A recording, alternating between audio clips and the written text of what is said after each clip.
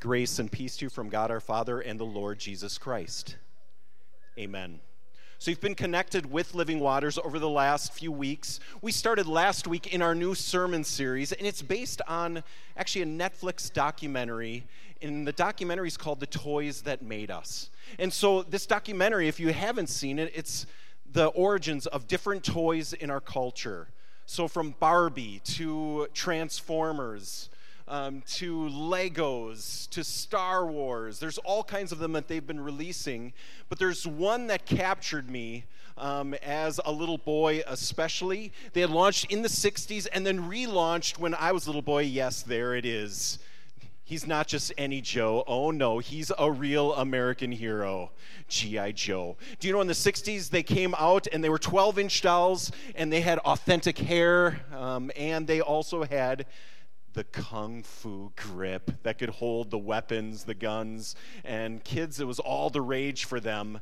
But then in the 80s, they actually shrunk down to 3 3/4 inch. I don't know why, but I suspect it's so that our toy boxes could fill up more and we could ask our parents for more of them. I'm not sure, but that's exactly what happened in the Dornfeld household. And so I started to buy those bad boys. It was great. And they're based on actually a cartoon during the time, and it was G.I. Joe versus the evil Cobra. And it was amazing for me and my brother especially. And what was really fun about it is at the end of every single cartoon, they would have their battle with Cobra Commander and Destro and all of them. But then at the very end, they would have almost this public service announcement. And I don't know if you remember this, for those of you who've seen it, or if you haven't, we're going to show you this because it would teach us different lessons. And I want you to see an example of it.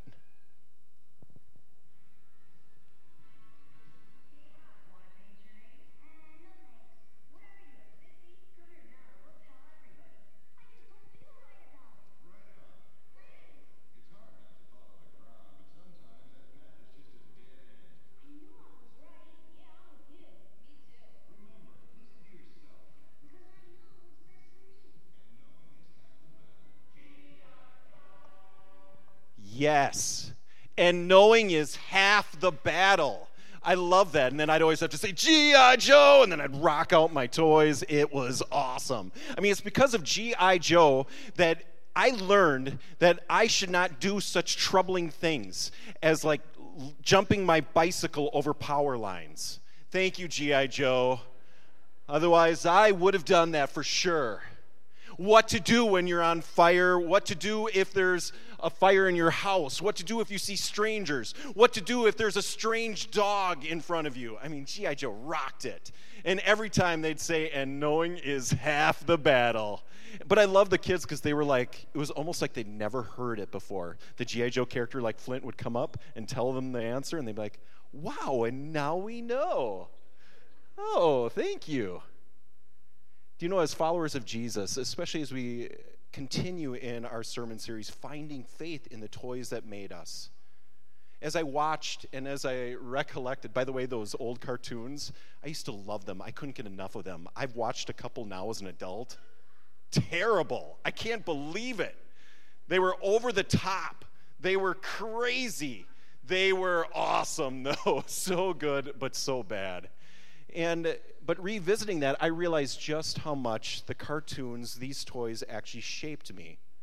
And whether it's G.I. Joe or whether it's other toys that have shaped you in your life, they definitely have shaped our culture. And I think as followers of Jesus, the question I have is, as we look at even such crazy things as G.I. Joe, what does it have in store for us in our walk with Jesus? And how does it shape us? You know, as I said, knowing is half the battle. I love that. It reminds me, though, of what it means to be a follower of Jesus. I think most of us say, what's the other half? Knowing's half the battle. The other half, if you're a G.I. Joe fan, is red lasers and blue lasers. Yes. But as a follower of Jesus, what's the other half? If knowing is half the battle, and is that what it's about? Is that what God wants for us? I mean, because I don't know about you, but for me, many times as I'm thinking about my faith life, I want to know about God. I want to know about Jesus. I want to know when I do enter different situations in my life, maybe not a power line and I'm on my bicycle, but maybe something more real. Like maybe I'm struggling with doubts. Or maybe there's someone that has a different opinion than me. Or maybe there's something else that I'm really just trying to get a handle on and trying to get guidance. I want to know God's will. I want to have that knowledge. Maybe you do too.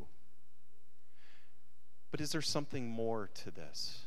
Is that what God's goal is just knowledge of who God is and of who Jesus is?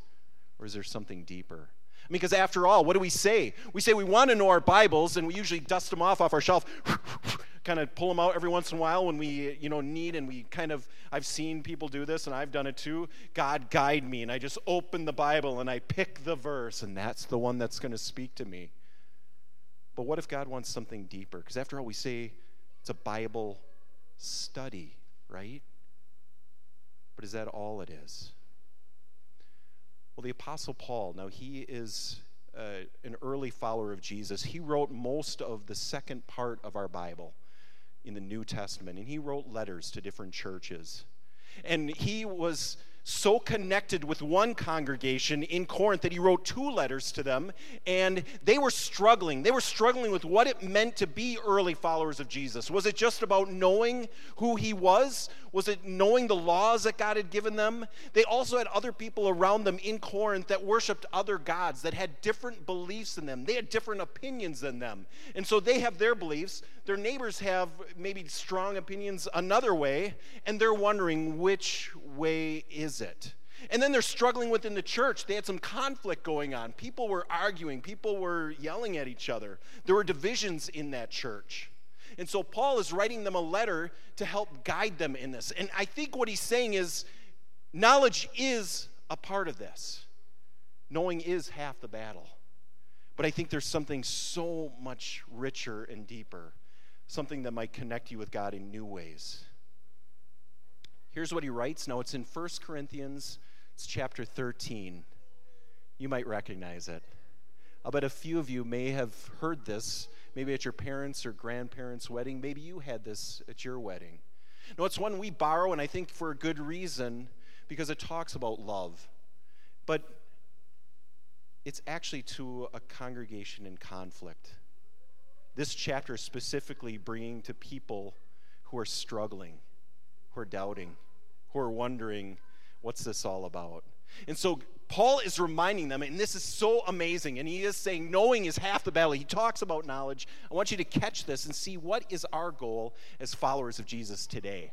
So he says, if I speak in the tongues of mortals and angels, but do not have love, I am a noisy gong or a clanging cymbal. Now, he's saying if you have specific gifts, if you can speak, if you are this amazing person that connects with others, if you speak so well that you even have such a connection, just not only swaying people, but you actually can have the realms of heaven listen in on you. If you're that gifted of a speaker, then he says, if you don't have a key ingredient, all you are is like this clanging, clashing, crazy loud instrument. And what it reminds me of is when my kids, usually will be in the car. And for some reason we're traveling somewhere, and that's the point that my little girl will take the loudest toy and start to press the button and start to really press it. And all at once my eardrums are starting to rupture. And then my little boy will start to yell at her because it's too loud for his hearing aids. And then they're loud. That's the kind of noisy gong or clanging cymbal that we are, even with the greatest gift of speech.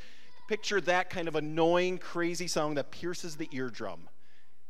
If you even have gifts of speech, if you don't have, what is that 4-letter word? Love. Then you're just something that's noisy, something that's drowning out others. He goes on from here. He says, if I have prophetic powers, in other words, if I have the gift of speaking to people as people like maybe Jeremiah or Ezekiel or Isaiah, who were powerful prophets hundreds and hundreds of years ago, that spoke before the time of Jesus, and they were directed, they thought heard the voice of God speaking to and through them to connect others with God and to give them a specific lesson, a specific voice from God. He says, if you even have those prophetic powers, if you believe that God is speaking to and through you, And not only that, if you understand all mysteries and all knowledge, there's that word, and if I have all faith so as to remove mountains, so there's all these gifts that you could have. And many of us do in different ways. We have different beautiful gifts God has blessed us with. So if you are as brilliant as Einstein, if you are as ingenious as someone like Bill Gates or Steve Jobs, if you have like the faith of the greatest Christian that you can think of, someone probably not Pastor Dan, but someone else, if you have any of those beautiful things that you look up to for other people, but if you don't have that key ingredient, what is that? If you don't have love, he says, you're nothing. Knowing is half the battle. The other half, Paul is starting to really show us what that is. Let's move on from there. So he says, even if you have all kinds of gifts, but let's say your gift is giving away your possessions. In other words, you just gave a huge offering today, and you're like, wow, I can't believe I trusted God with that. Or if you hand over your body so that you may boast about it. In other words, if you're making sacrifices for others, if you're helping your neighbor in ways that no one else would ever do, if you do all those beautiful, amazing things that are going to make an impact in the community and in the world, but if you do not have love, you gain nothing. So knowledge apparently is not everything. Knowledge is just half of it.